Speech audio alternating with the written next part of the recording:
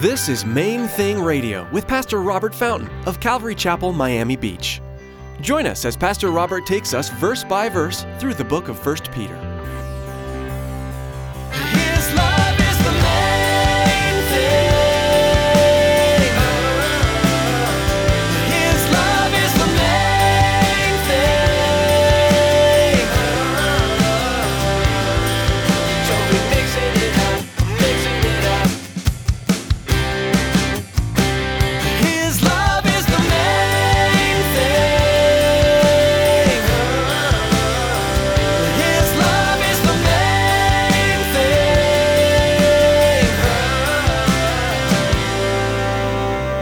We're in the last days from that time forward. It's been going on for 2,000 years already.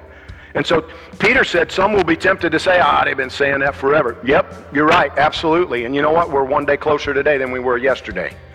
It's not getting farther away with the passing of time. We live in the last days. And he tells us here in verse 7 that the appropriate response to receiving that understanding, to coming into that knowledge, is that we should be serious and watchful in our prayers. We are living in the last days. What should our response be, understanding the reality that we live in? In today's message, Pastor Robert will be teaching about the importance of prayer in our life. Our response to the end times cannot be any other but being serious and watchful in our prayers. Stick around after today's message from Pastor Robert. I have quite a bit of information I'd like to share with you. Our web address, podcast subscription information, and our contact information. Now here's Pastor Robert with today's message.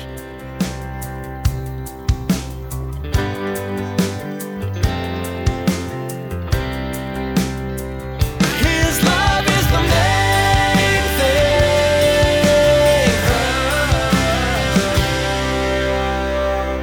He knows every intimate detail of my heart, and he loves me anyway. He knows all of those. I don't surprise him. I've never surprised him with any of the foolish choices that I've made or any of the mistakes that I didn't catch him off guard. He knows me completely, and still he loves me. And not only that, but he showed me that he was very intentional when he designed me.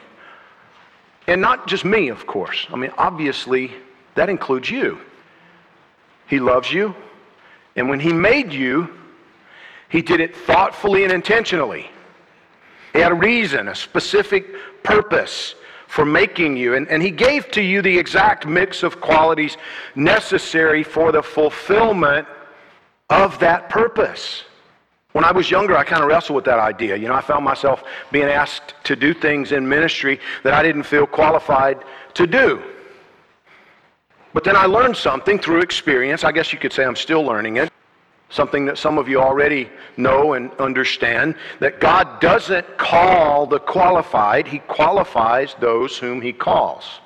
What that means is, if God calls you to do something, if he asks you to do something, he has the intention of enabling you to do the thing that he asks. That when you realize that, it gets exciting when he asks you to do something that's beyond you, because you realize he's getting ready to make me more than I am. He's getting ready to grow me. He's going to develop me. If he's asking me to do this big thing that I'm not capable of doing, then he must be ready to give me bigger capabilities. It's exciting. When God told Moses to go back to Egypt and speak to the Pharaoh, Moses tried his best to wriggle out of the job. Some of you remember the story. He told God he wasn't the right man for it. He didn't possess the necessary gifts. Moses said to God, I don't speak well in front of people. And God said to Moses, but I made your mouth. The implication being, if I need your mouth to do a better job, it will. And it was God reaffirming to Moses, even if it's in front of a king, if you'll trust me, if you'll be obedient, you will speak well. God rebuked Moses gently, and he kept encouraging and kept prodding, and ultimately, though, it was up to Moses. Now here's the question: what has God prepared you to do? Why did he make you? Why did he create you? What has he equipped you for? Maybe he isn't asking you to speak to a king, but he is asking you to serve him in some capacity. Have you been obedient? to that call on your life? Or have you been like Moses was in the beginning, making excuses and trying to wiggle your way out of the assignment? Maybe you're still struggling to figure out what it is. I trust that He'll give you direction today. We don't need to know the whole plan, we just need to know the next step. Many times we want Him to give us the whole big giant picture, and He's saying, no, you couldn't handle that. Just focus on today. Let's talk about today. Are you willing to obey me today? I've shared this so many times before. If 30 years ago, when I moved to Miami to do a training school with Youth with a Mission, God had spoken to my heart and shown me clearly that He intended for me to become a pastor, I might still be in Georgia. I couldn't comprehend it. I couldn't fathom that. I hated to speak in front of people. Scared to death to speak in front of people. The thought was terrifying. And yet, now I do it 6 to 8 times every week. It's incredible to me. God's sense of humor. He knows why He made you. Do you? 1 Peter chapter 4, verse 7 says, "But the end of all things is at hand. Therefore be serious and watchful in your prayers.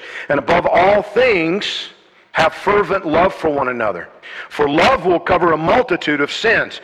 Be hospitable to one another without grumbling. As each one has received a gift, minister it to one another as good stewards of the manifold grace of God.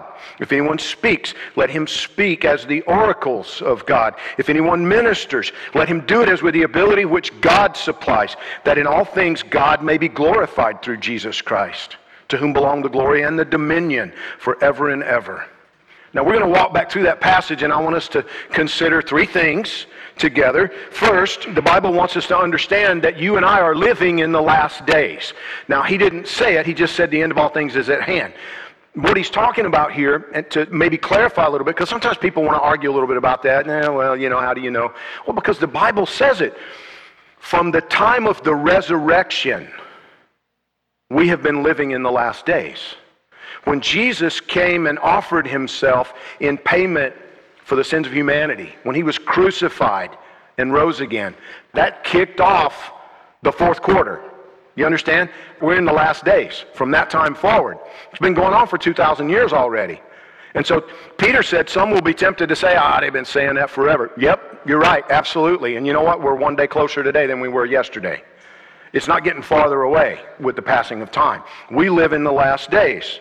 And he tells us here in verse 7 that the appropriate response to receiving that understanding, to coming into that knowledge, is that we should be serious and watchful in our prayers.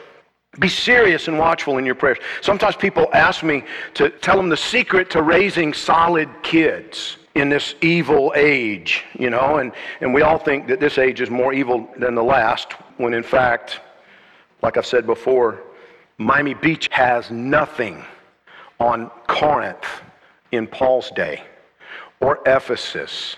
Certainly, we don't hold a candle to Sodom and Gomorrah, right? In the time of Abraham and Lot.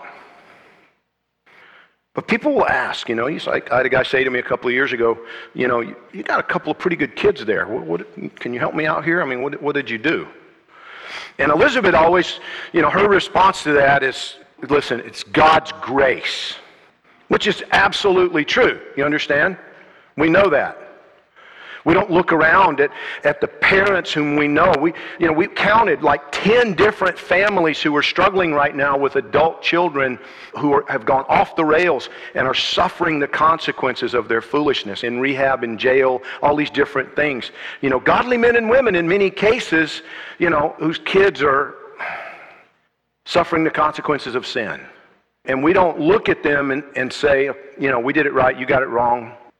Sorry, sucks for you, kind of a thing.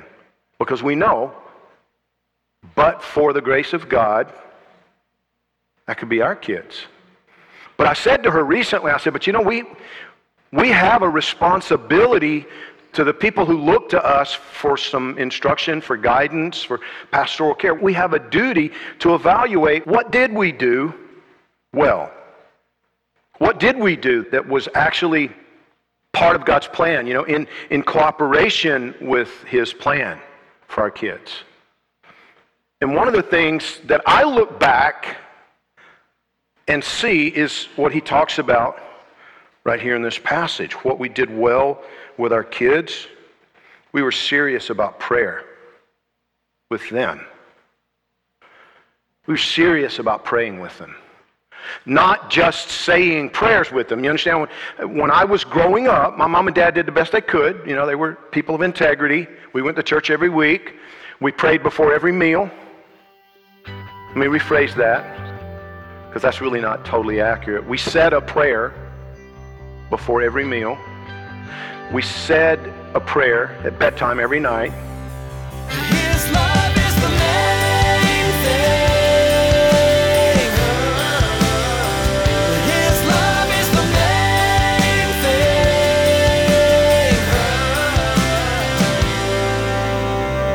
We are so blessed with the technologies that God has given us these days. Being able to share Bible teaching through radio is wonderful. A couple of other great resources are Facebook and Twitter.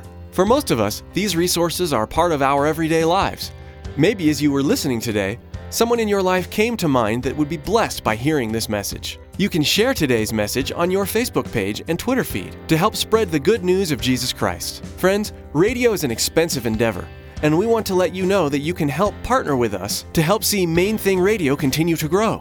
Here's Tracy. We all know that it's vitally important to support the local church, the place we call home. But it's also very important to support missionaries. Have you ever considered that Main Thing Radio is missionary work? It is. We need your support to continue to share God's Word over the airwaves. Please prayerfully consider financially supporting Main Thing Radio. Log on to mainthingradio.com and click on the donate button. On behalf of Pastor Robert and the entire production team here at Main Thing Radio, we want to say thank you for tuning in, and may God bless you. Be sure to join us again on this same station at this same time for another Main Thing Radio.